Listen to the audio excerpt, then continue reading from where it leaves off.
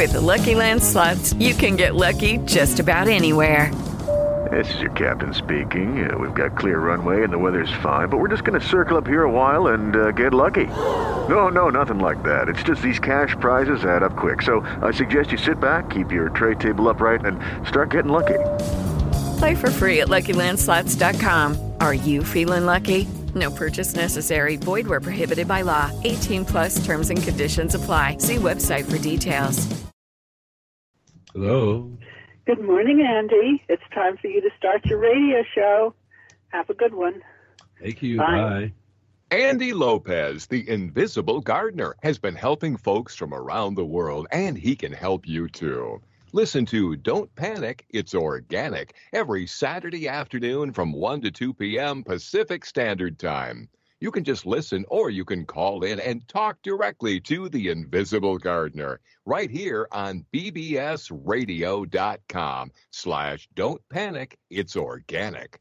That's Don't Panic, It's Organic every Saturday afternoon on bbsradio.com/Don't Panic, It's Organic.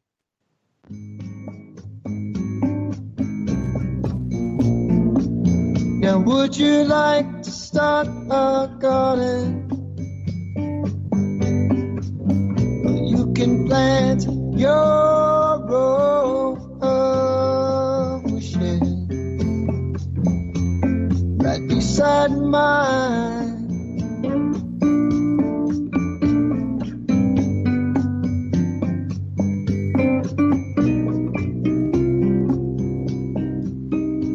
Hello, everybody. This is Andy Lopez, and you're listening to Don't Panic, It's Organic. Didn't know I could sing, did you?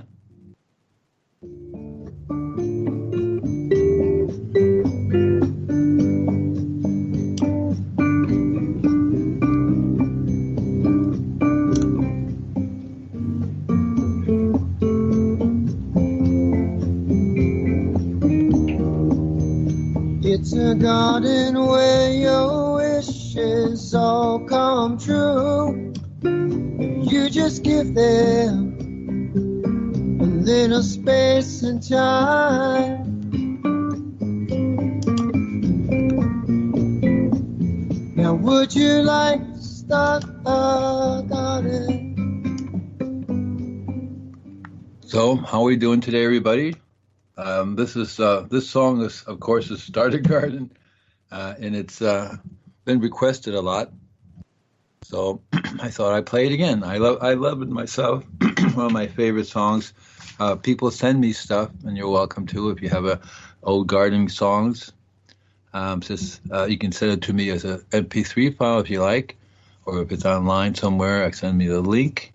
You can always send me a CD of it, but that's, I have one person send me a CD, had about 20 songs on it. And I was on as a guest on his show, and he had all this collection of old songs, so he sent me a whole bunch.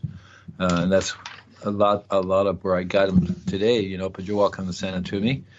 So today is March 9th, 2019.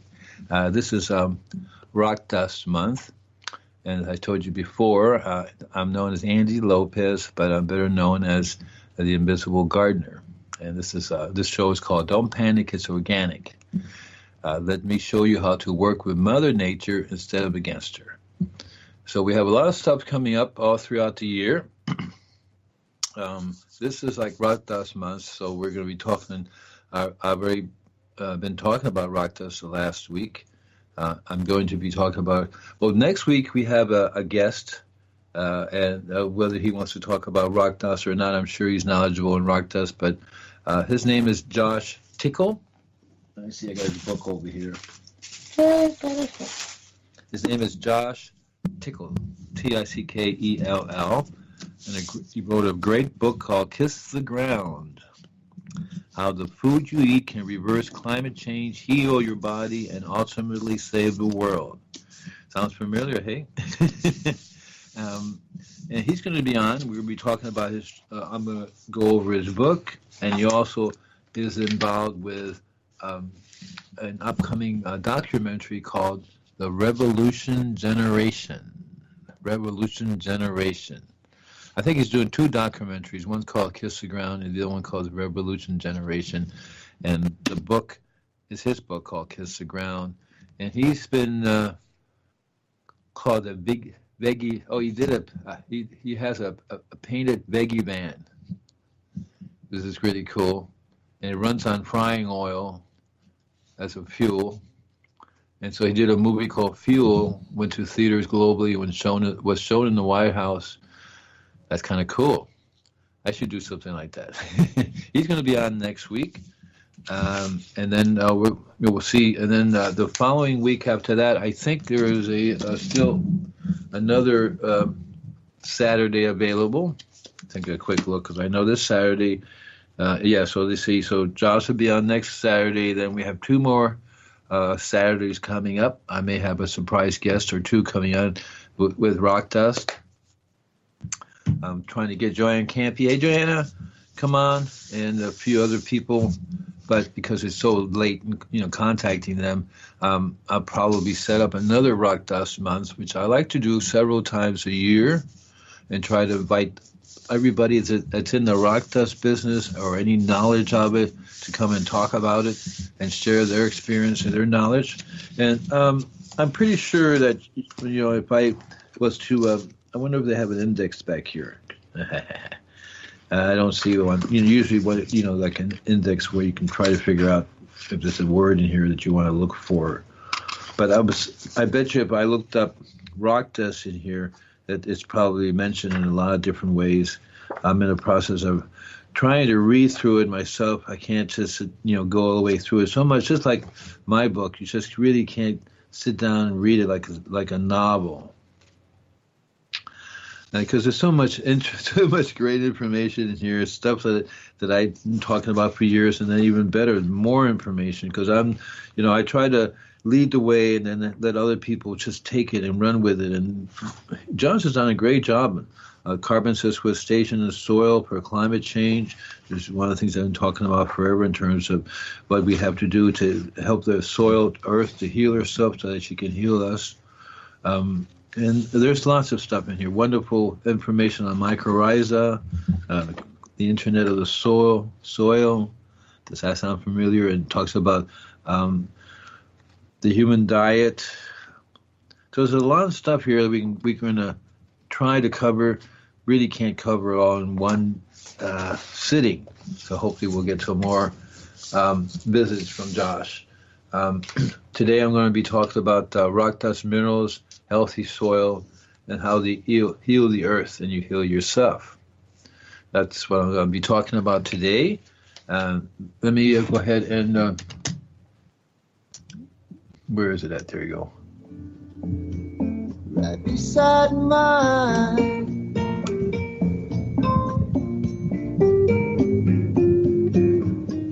Just playing around up wishes, yeah.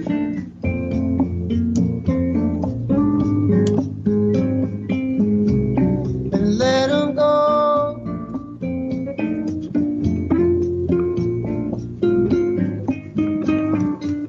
Just playing around up wishes, yeah.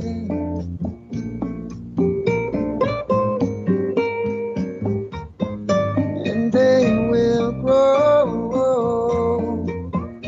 and they will grow, and they will grow. So today's show has been brought to you by the Invisible Gardener. That would be invisiblegardener.com.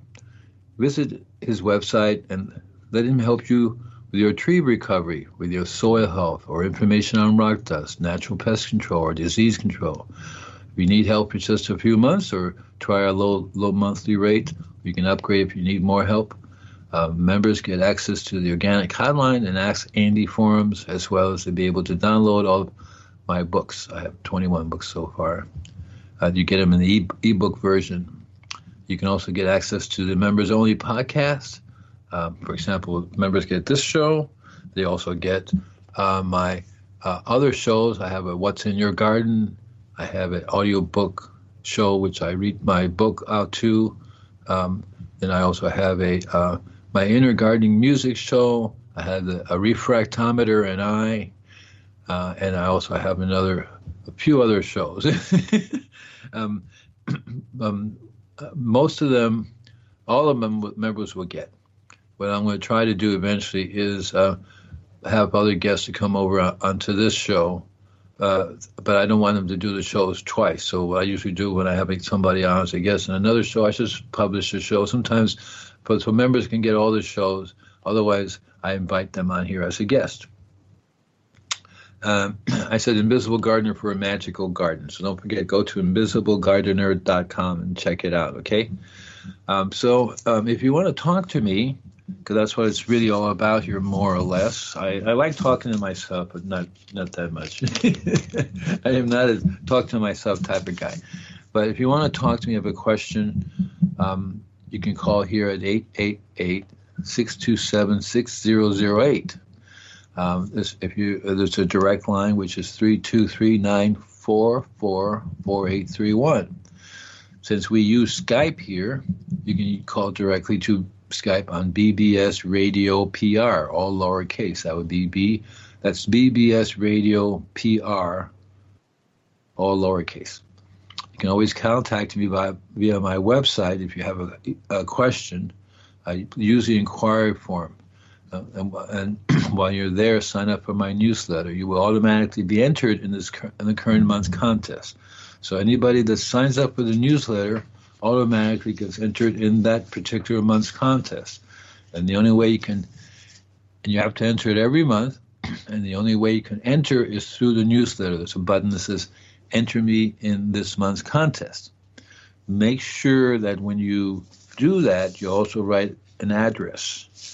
People say, why should I write an address? It's just a contest. Well, there's either two ways we could do this. See, you can put the address on there. If you win, then I have a place to send you the product.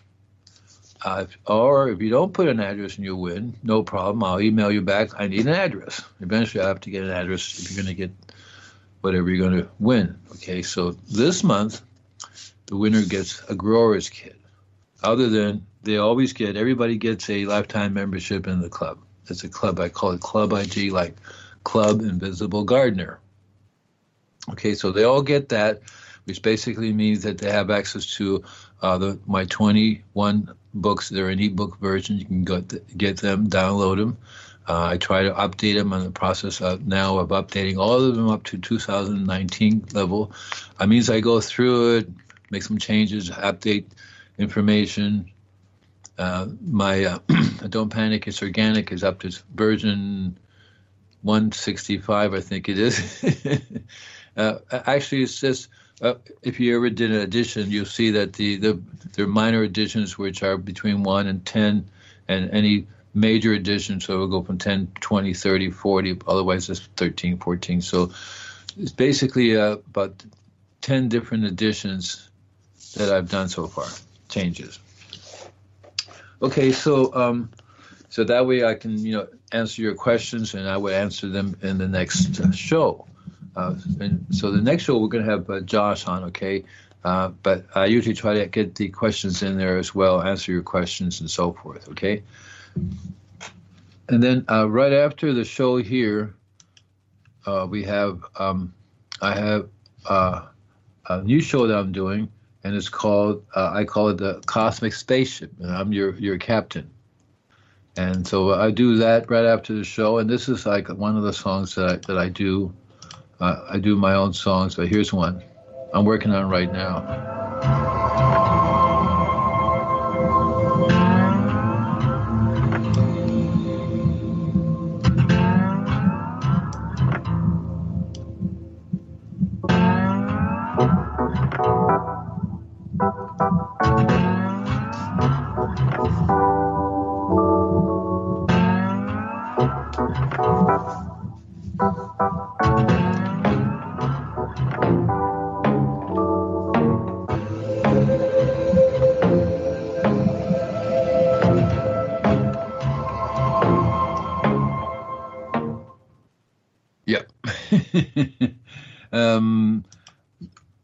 I haven't gotten a name for it yet. I have no idea what it's called. I'm working on it right now as we speak. I kind of I stopped while I'm doing the show. Okay, so I was doing it before I started, and I'll probably, when I'm done with the show, I'll probably finish it off somehow. Okay, so today I'm going to keep with my discussion about rock dust and try to explain to you what I understand about rock dust and different sources of rock dust and different places you can get them and different varieties that they're available, and why would you want to get all the different types of varieties as opposed to just buying one here and there. So first of all, I've been talking about rock dust pretty much from day one when I started my business. I was in if you count the time when I started as a kid, but it's not because I wasn't really a business, just me doing my thing. So, but I started my business in 1970, and one of the things I learned about I wasn't really doing gardening. I was basically in case you don't know, I've explained it before, and I hate to really go over it too often. I feel like I'm repeating myself to you, but in 1970, I started a church as a charitable organization. It was a religious charitable organization, an educational organization. That's the way they have it set up, and didn't have any choice. And then I started the educational aspect of that, which they called Living Institute of Survival Technology. That explains this pretty much itself what it does. And then I started The Invisible Gardener. So that was in 1970. And so at first I started doing raised beds for people, and then I started doing more along the lines of not so much natural pest control, but when usually people have a problem, they want to figure out how to deal with that. And so ant problems, for example, were something that kept me busy for a long time, and it's very difficult to try to explain to people what they have to do to control the ants. I learned a long time ago that there's a law of cause and effect. This is what I teach all the time, law of cause and effect.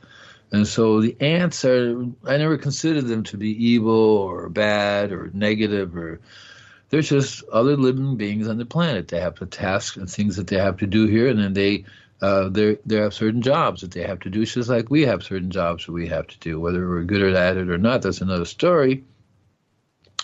But I quickly realized that when I did my gardening, what made for healthy plants, right, was healthy soil. And by healthy soil, I always thought of it as living things in the soil. I didn't think of the soil itself as a living being, the sand and stuff and the dirt, whatever, as a living being, but the being that lived in the soil. And it wasn't until I got older that I realized that there is a being, so to speak, that lives in the soil, and it encompasses all these other little beings that are living in the soil, whatever type of microbial life they are. But you see, there's like billions of little microbes who live in the soil, but there's also one big giant living organism that lives in the soil, and it could be miles and miles wide, if not encompassing the planet, because it's not, it doesn't. You have the ocean in between continents, and so you don't have an underwater microbial life, even though you have different microbial lives. And that's one reason why we have this web. We call it the web. And and when I talk a lot about mycelium, I talk a lot about the web of mycelium. And I have, to me, the mycelium that lives in the soil is one being, is one entity, has one consciousness, no matter where it is on the planet. And it's just like for me, human beings are in a similar kind of one soil, one consciousness. I call it a group soil, because we all have this same consciousness that we share. We'll have to work as one. Right now we're like the body, the thumb, the finger, the nails, and everything else working separately without even knowing that we're a part of something. But the mycelium in the ground is a form of microorganism that encompasses a wide area. So it's not just tiny little organisms, but a big functioning web. And so the more I talk with other people, the more I talk about how you can save the world. What we're talking about, is the soil. If we can save the soil and heal the soil, because when I talk a lot about, I tell people, heal the earth and you heal yourself. So I can just as easily say, heal the soil and you heal yourself. Right? And it's, it's the key to basically our survival and on this planet in the long term and even in short term and long term. It's the key to this climate change scenario problem that we have here in terms of it getting too hot or eventually getting too cold, of going from one end of it to the other end of it. So it's a key to, and it's also, when I tell people to heal the earth, soil, and you heal yourself, because if you have a healthy soil, it's just like in gardening or in growing or in tree care or anything, the whole idea is you have healthy soil, healthy plants. Well, it goes one step many steps further than that, in the sense that we are part of that chain. So somewhere in there, when you get healthy plants, you may get to healthy insects, healthy animals, right? Healthy people. So everybody would be healthy, right? We all want to eat healthy food. We want to eat healthy animals, healthy plants, right? I'm going to spray a little bit of this. Yeah. Ooh. And to me, when it's healthy, it means that we're in this mellow mood that's we're not going through any radical earth changes or any radical crises, even though that can happen at any moment for any reason, like a meteorite or the sun could give a solar flare. But if we're in a space where everything's cool, everything's mellow, everything's happy, everything's healthy, we can go that's how everything has evolved. That's how it's taken millions and millions of years for all these things to happen. So the rock dust happens to be a very simple way that the earth has been remineralizing itself. And I talk a lot, don't I? But when I talk to people, or like I'm doing on the radio show, whether I give a lecture or a class, I try to relate to them the experience I've had in that the rock dust by itself doesn't work. You just can't go around throwing rock dust everywhere and expect it to happen. I was looking at a video today that basically says why rock dust doesn't work.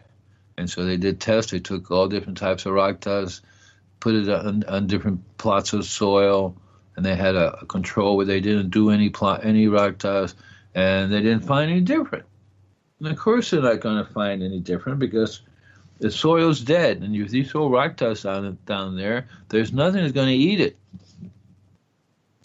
And so in nature, and it's really interesting because Mother Nature, throughout all the years and millions of years that it's been doing this, has set up a really cool, really interesting system that works, including the way it takes in the carbon and how it uses carbon and all the different. And if you recall me last week, I talked about how the ocean takes in the carbon dioxide, how the soil takes in the carbon dioxide, how the trees take in the carbon dioxide, right? And these are all different systems that are in place for that purpose, and how the Gulf Stream works, and how the cycle of cold and winter, and spring and summer, spring and winter, how these cycles all come into being, and how everything's in a very delicate balance of how things work, and how Mother Nature remineralizes the soil through the ice ages. It's been a while since we've had an ice age, and we're due for one, and we're going to get one because we seem to have pushed it to happen. One of my articles is called "The Ice Age Has Started," And if you notice, it's getting colder and colder, while at the same time the years are also getting hotter and hotter years. So we've had the coldest winters and the hottest summers ever.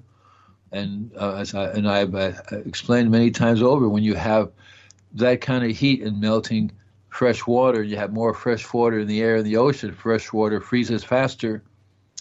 And because it freezes faster, you're going to have more of it, and it's eventually going to be colder and colder for longer and longer. Then there's your ice age.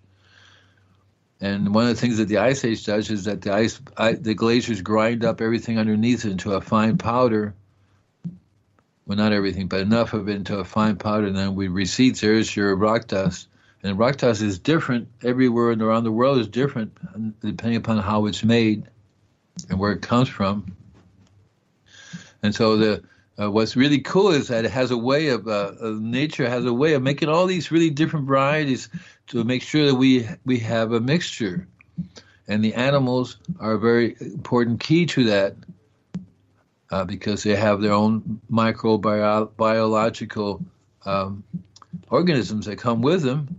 And as I talk about how we have all evolved from the fungi in the first place, and you realize that it's important that not only have we evolved from the fungi, but we are an actual function of the fungi, because the organisms that we have evolved into and the organisms we have in our stomach that have evolved right along with us are essential to the function of the soil, because it means the soil evolved right along with us, right? And when we poo-poo, we're putting the microbes back into the soil again. Humans have become a little bit different than animals in nature, because we are not only overpopulating, right? We're eating everything in sight, but it's going to be more and more of us and less in food, and of course more and more poop. And we're different in a lot of ways, and one of the ways is, of course, we decided we're just not going to go around pooping anywhere. We're just going to do it in bathrooms or whatever. And then, of course, we have a sewage problem, and that's another story, different problem right there, because that's one of the 10 environmental boundaries we're not supposed to cross, is how we pollute our soil, what we do with waste and toxins. But like I said, that's another story. But so throughout the history of the Earth, we've had these interactions of glaciers that come and go, right? We have cold periods and hot periods. The last ice period was called the Little Ice Age. It was at the end of the Little Ice Age, when Columbus was crossing the Delaware. Napoleon in England had a real rough time of it because it was a really, really bad winter time, right? Before that, we had the warming period called the medieval warming period. So we had a little bit of warming period there, and that happened because the Europeans were expanding in Europe, and they were digging down their forests. And about the only forest that wasn't touched was the Black Forest in Germany, because it was a magical forest full of beings that nobody would touch, and there were other spots of forests. But basically, forests were being cut left and right, and that alone lasted for about 500 years, and so did the Ice Age for about 500 years or so. That's why they call it the Little Ice Age. Before that, it was a 10,000, 20,000-year-old ice age that lasted, and about equal amount of warming. It doesn't always mean that you have an ice age equal to the warming, because this is what's coming up now. For example, we're going to have a rapid warming period.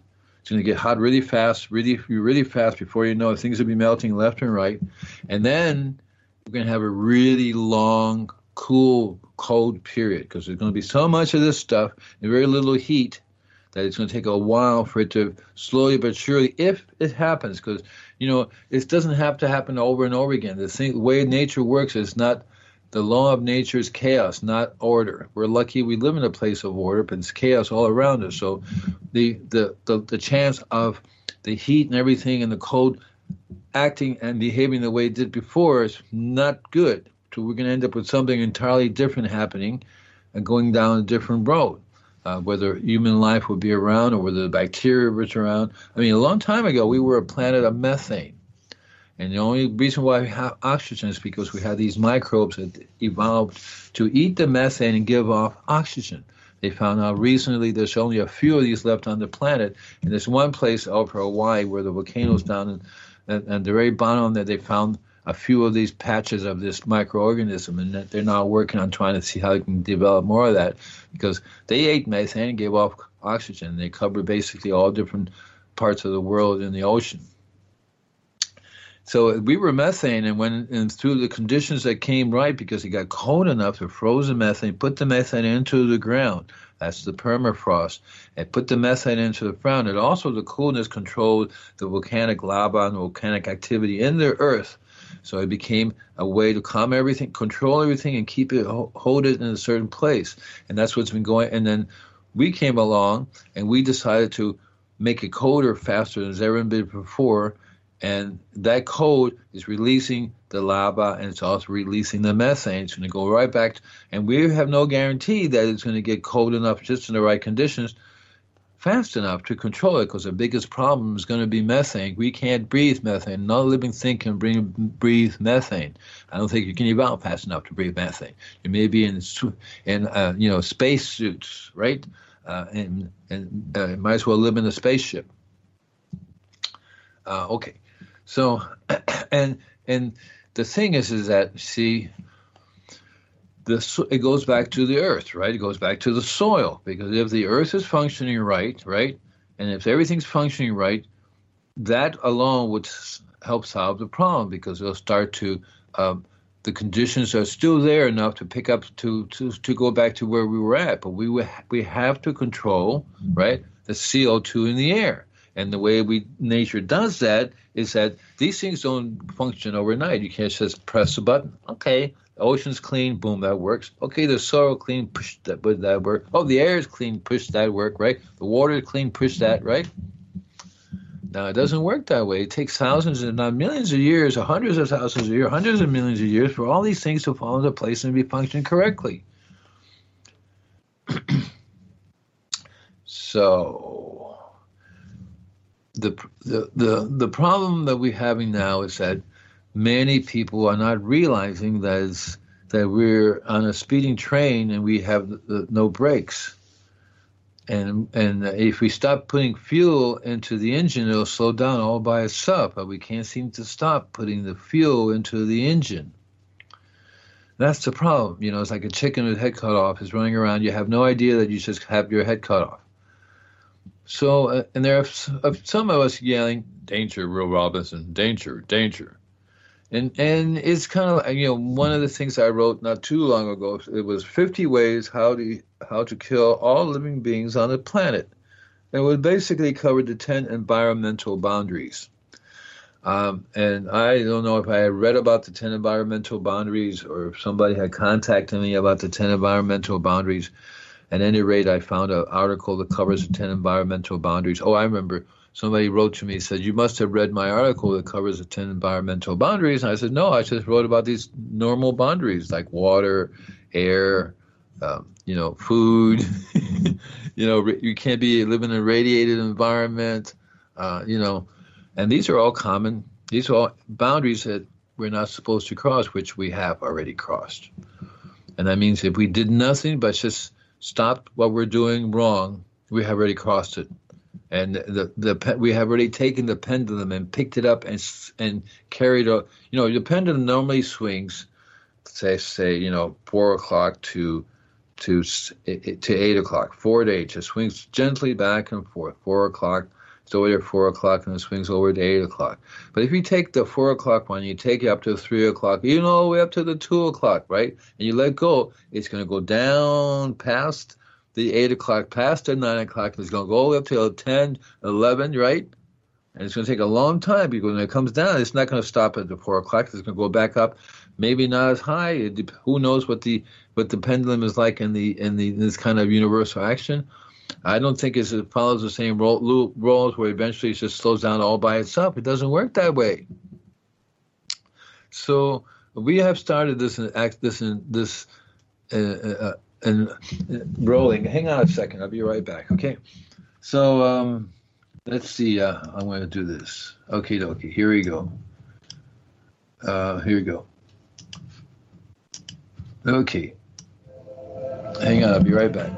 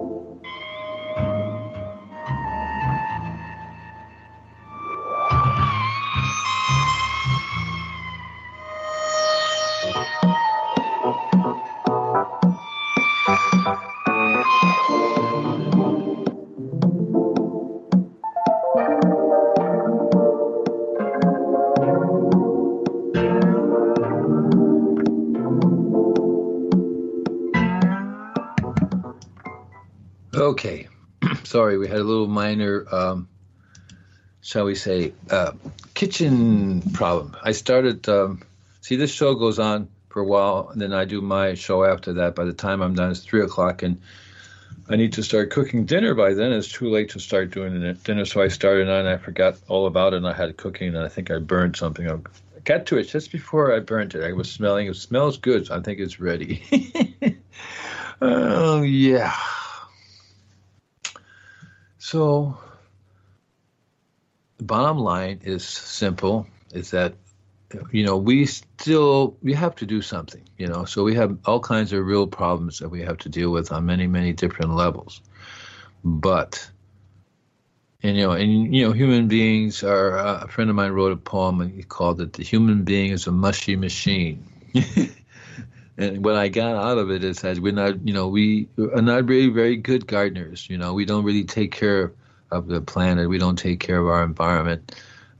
That's a real problem, I think. If you have to get rid of all human beings on the planet, the Earth will eventually figure out what it wants to do, go down that course without us. It'll take a long time for it to clean itself up, to get everything straight back again. If it forms that, it might just go down a different avenue, a different path entirely. But for now, one of the advantages of, not advantages, but being human means, to me, that we have the capability of doing something really good, of being good gardeners, so to speak. So I have no choice but to try to walk my talk myself. I don't, I wish I didn't have to use a car, right? I wish I didn't have to use electricity that's being generated in certain ways that I don't, this isn't sustainable. There's lots of things, right? But I'm working on it. I love to be able to be more sustainable. I love our society to be more sustainable. But these things require us to evolve in a lot of different ways. How we deal with money, right? How we deal with resources. How we deal with other people. And we're going through some major changes right now. We're going through the Piscean age, changing into the Aquarian age. We're overlapping, so it's going to be some major catastrophic changes because we have to let go. The fishes in the ocean have to learn how to be the fishes in the sea. But so, and there are some of us like me that would like to, prepare you either way, so to speak. And so I believe that the sooner we start working on healing the soil, healing the earth, the sooner the earth will be able to start taking care of us again. It's really that simple. And so it's important that we understand why rock dust works, how it works, right? You just can't throw the rocks around. You have to have the rest of the army together, to do the job. And it comes down to rock dust and minerals, right? I write rock dust equals minerals. Rock dust plus microbes equals minerals equals healthy soil. And it's kind of misleading because in the sense that soil itself is not one being, right? It's like having a healthy society or a healthy economy, right?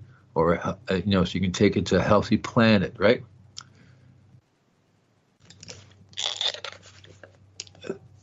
So so we have to start somewhere, and I've learned that the important thing we have to do now is to understand what we're doing wrong and try to make those little changes here and there. My first book was How the Earth Heal the Earth in Your Spare Time, and that's essentially it. The little things that we do can make a big difference in the long run, from recycling stuff to learning about the transportation, learning about the fuel we use, electricity, and not just learning about doing something about it, even at our levels. Everybody has to do what they can, right? So one of the things that I do is I try to educate to stand in the corner instead of saying the world's going to end. I would say, well, maybe you shouldn't light that match, or maybe you shouldn't have another nuclear power plant, or maybe we should look at the toxins we're generating. You know that the age of mankind is known by a layer of plastic that is going to leave on the earth, a layer of plastic. When archaeologists are looking in the future, looking at us in the past, it's going to be this layer of plastic. Oh, that's the age of mankind. That's really bad, isn't it? I think so. So right now, because I worked, when I didn't work, I volunteered my time for the tree people here, and I was doing stuff for them, and we had meetings, and there was a meeting maybe 10 years ago, maybe 20 years ago. Well, it's actually 20 years, in the year 2000, okay? So somewhere around 2000, 2001, because the meeting was mainly about 2001, being the new century, the new scientific century, and we wanted to be able to deal with climate change and so forth and what we can do about it. Well, I propose that we plant more trees, right? Plant more trees, that the cover, the aerial cover, the green cover of a city should be 50 to 60%, if not 70%. I had a dream that as a pilot, I was flying over this airport and I couldn't find it because there's just trees everywhere. That's a bit too much. That's 100%. 50% is good if you have 50% tree coverage. 70% is excellent if you have 70% tree coverage. As I said before, trees take in carbon dioxide and give off oxygen. Duh. They control the water flow. They control the subterranean water flow. Lots of things about trees. And they take a long time to start. And if you had planted those trees 20 years ago, they would be 20-year-old tree now, better than no trees at all in many areas of the world. It could be done year-round. And we in the United States, we have destroyed plenty of forests, just like we're destroying forests around the world. I think we should pay countries who have trees to keep their trees, just like we're paying farmers here not to grow. So we can pay those people not to cut down the trees. That's the start. Stop cutting down trees. Then we need to immediately be planting trees, replacing trees that we have already cut down, planting more forests. The cities need to have more tree growth. Okay? And these are long-term solutions. I talk about short-term and long-term solutions, right? So there's always a short-term solution, how to get this climate change under control. Okay? The short-term solution is obvious. Is that all the countries need to say, okay, wait a minute. Just like on Star Trek, there was a big battle, a big scene between it wasn't the Klingon, but it was the Federation and some other race. And because Captain Kirk is one of my favorite Star Trek captains, he basically told the other race, look, we just don't need to kill today. We have a mutual problem. Let's work on the problem, and then we'll figure out when we're going to kill us later.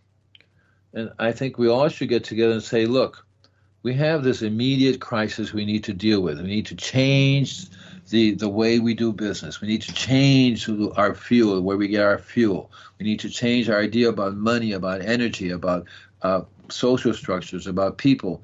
Lots of things can happen at the same time. Normally, another way we could do it is we can have like an alien come to Earth and say, "People of the Earth, I'm taking over. If you don't obey my orders, I will destroy you." And let him take over. And then he would say, "Okay, fine, you have to clean this mess up. This is what you have to do." And everybody would do it because it'd be one ruler, right? We don't need to do that. We can get together and decide and we can do it within a few years. We can stop using this type of fuel system. We can develop clean, alternative, sustainable fuel systems. We can start cleaning up the planet. It's going to take a few years, 10 years, we can have the planet cleaned up. But we can start cleaning it up immediately by stopping the pollution process. Say, okay, this is what we're doing to pollute. Let's stop that, and let's clean that up and figure out another way that we get with the same thing out of it, or something better. There's always a choice. There's always alternatives. And so what I can do is start at my level, and starting at my level means that in my business, that's what I do. I go out to people's properties, and I apply different types of rock dust throughout the year. I always try to blend the microbes and the minerals together, so I have different sources of microbes. All types of animal manure have different types of microbials, life with them. So I've learned to, lately I've been into pelletized stuff, so I've been using pelletized chicken manure, for example. There's also pelletized llama manure, there's pelletized rabbit manure, pelletized horse, pelletized sheep. There's all type of pelletized, but they all have the bacteria with them. If they're processed wrong and they kill the bacteria, then it has the nutrition in it, but not the microbes, which is what we want. That's one reason why I talk about having live compost, and that's one of the things about compost that will help the earth to heal the earth. As a matter of fact, I'm going to write how compost can heal the earth. Or maybe I should say save the earth, so I can save the earth. Because it's true. If everybody was making live compost and applying it to the soil would recover faster, and the soil would provide all the nutrients it needs to the trees, and the trees will get stronger faster and not die. And you can learn how to, a forest normally makes its own compost. But that takes time, and you need the creatures, you need the animals, whether it be the birds, whatever creatures live in the forest, because they need to poo-poo, they need to die, they need to do all kinds of things to generate the microbial life along with the leaves and everything else that falls in the forest. And so the process of making compost is part of the single most. We make compost not because of recycling, but we make compost to heal the soil. And in terms, it heals the trees. In terms, it heals us. It heals animals, it heals birds, it heals us. That's why we make compost, right? That's the reason why we want to make the best live compost possible. So I tell people, basically, if you're making compost, that's where you add the rock dust and the microbe to it. You add the microbes in the form of the animal manure, and you want to get a blend of different animal type of manure, right, to get a different blend of the microbes. So you have steer manure, which is different type of microbial life than sheep manure or rabbit manure, or I've gotten elephant manure. I've gotten all different chicken manure. Even earthworm castings have different types of microbe life that comes associated with those animals. The best manure, there's two types of manure. They're the best between everything. Earthworm castings, which is basically earthworm poo-poo, and elephant manure, and the smallest to the largest, and they both have unique microbial life with them, because if you think about it, it's just food comes right in, gets broken up, and goes right out. Elephant takes the food, goes right in, gets broken out, goes right out, right? But getting elephant manure is a little bit harder these days, right? I was lucky enough to have gotten it from the Barnum and Bailey Circus, because they have a manure problem, and so they have all this elephant manure, and they wanted to do something with it, and I thought, I'll take it. and I was making some really nice. One of the things about elephant manure is it hardens up really fast, like a brick. So I had to cut it up in this like a chainsaw, and I basically making them into little gold bricks. They would fall apart, and that's what you do with them. You would be inoculating the soil with that type of microbial life. And when you make your compost, you want to get different sources of animal manure into your compost, along with different sources of rock dust into the compost. They both are required in trace amounts. You don't want to overdo it because then it becomes toxic. Too much of one good thing is toxic. And if you do too much of one type of animal manure over another one, it becomes toxic to each other. You kind of have to fight it out. So you have to learn the right type of blend of different types of animal manure and the right types of rock dust, along with the right types sources of carbon, because you have to have the carbon to nitrogen ratio that you want to learn how to make compost. That's going to be one of my shows coming up, how to make compost. I'm writing everything down just because, I'm pretty sure I have it down here somewhere. But and so when I made compost, I always added a thin layer of rock dust along with a thin layer of the animal manure. I always, when I was in Florida, I had I was calling the 7th largest compost pile in the world, but basically I finally got I would go to a farm, say, right, and I would get horse manure or chicken manure or rabbit manure or llama, cow. And then I started talking to them. I said, well, you actually have to take it to, where are you taking it to dump it in that canister? Well, how about you just take it and dump it on my property? And if you do it in a certain way, you can have an endless place you can dump your stuff. And I would like to, and I blend it up with my other things and have compost coming out of the other end. And if you wanted compost, I can work something out where you give me your stuff, and that gives you some nice, rich compost in exchange for it. And so they would, back up their trucks with whether it be rabbit manure, sheep manure, whatever the manure is. And in the process, when the trucks would come, I would take my rock dust blend, and I would sprinkle it, would jump onto the back of the truck, dump a layer on top, so that when they dumped the truck, they were actually blending in the rock dust with the manure. And that would get dumped on top of something that I call a core. Basically, I make a core pile of compost. In that core pile, I already have compost from previous compost I was making. So they have all the very rich type of microbial life, and they're already functioning, already ready to go. It already has a nice sources of the carbon, whether it be through leaves or wood chips or wood products, like wood branches or parts of the trees I would grind up into a finer dust, finer product, or whatever form of carbon. One of the best sources of carbon to add is biochar is an excellent source of carbon. That's one reason it works really well, because it's an excellent source of carbon for the microbial life to eat, because that's how it works, is the microbes take the carbon, turn it into a carbonic acid, which then breaks down the minerals and then breaks it down into a form that it's available through the root hairs of the trees, which then other creatures eat, whether it be animals, insects, or us. That's what, as a vegetarian, I always want to eat the best food that has the minerals in it, and I know that it has the minerals in it because I put it in there, right? If you go back to millions of years when we were hunter-gatherers, we would run around the countryside and just eat the herbs and see whatever, because Mother Nature was providing it then. Animals, all kinds of stuff was giving the minerals, and it was very rich. But if we have this garden in our backyard, it's called soil depletion. You gotta help it to keep going. Otherwise, we're just going to be taken out of it because we're not putting anything back in again. See what I'm saying? So that whole process is that people don't really understand, and they don't incorporate it, because that's very important that you do that to the soil. You replenish the soil.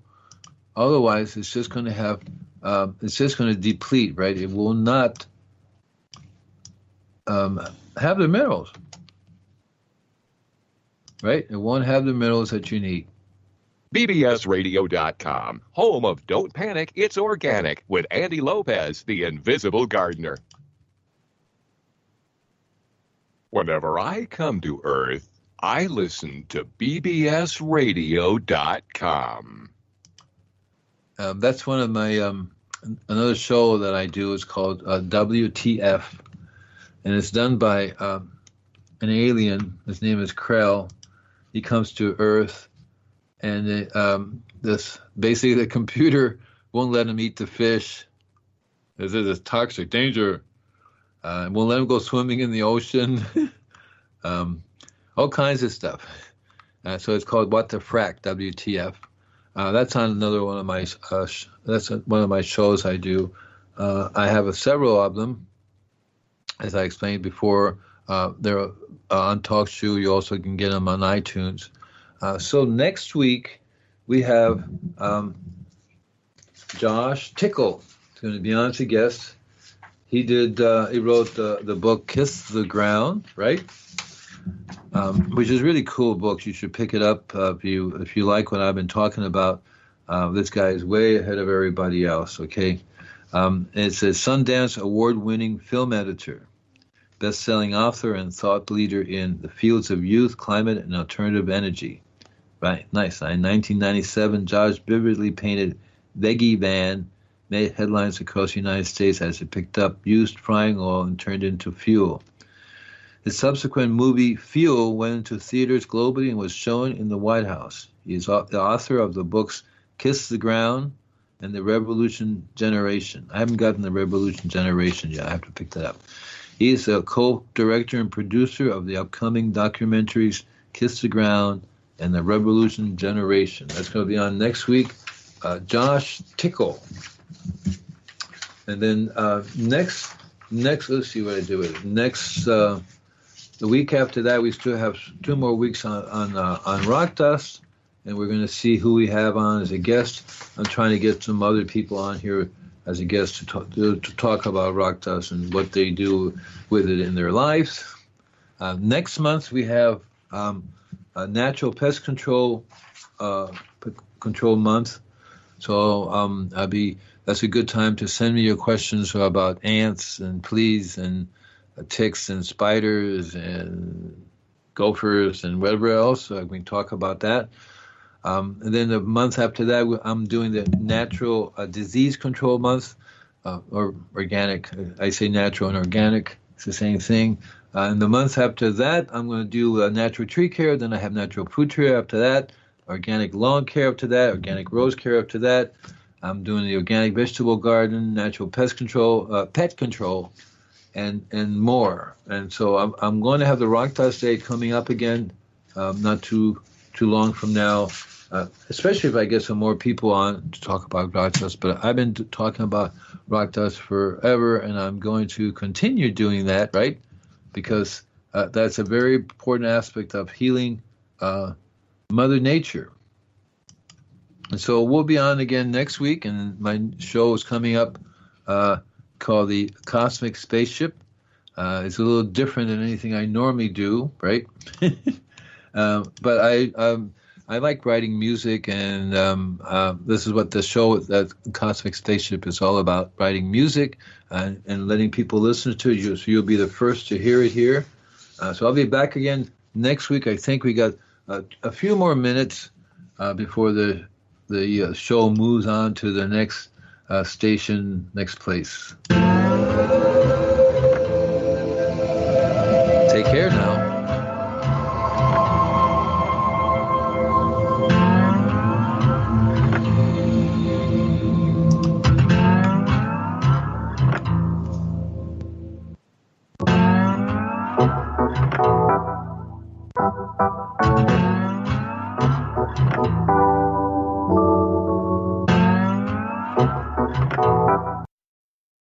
Judy was boring. Hello. Then Judy discovered ChumbaCasino.com. It's my little escape. Now Judy's the life of the party. Oh, baby, mama's bringing home the bacon. Whoa, take it easy, Judy. The Chumba life is for everybody. So go to ChumbaCasino.com and play over 100 casino-style games. Join today and play for free for your chance to redeem some serious prizes.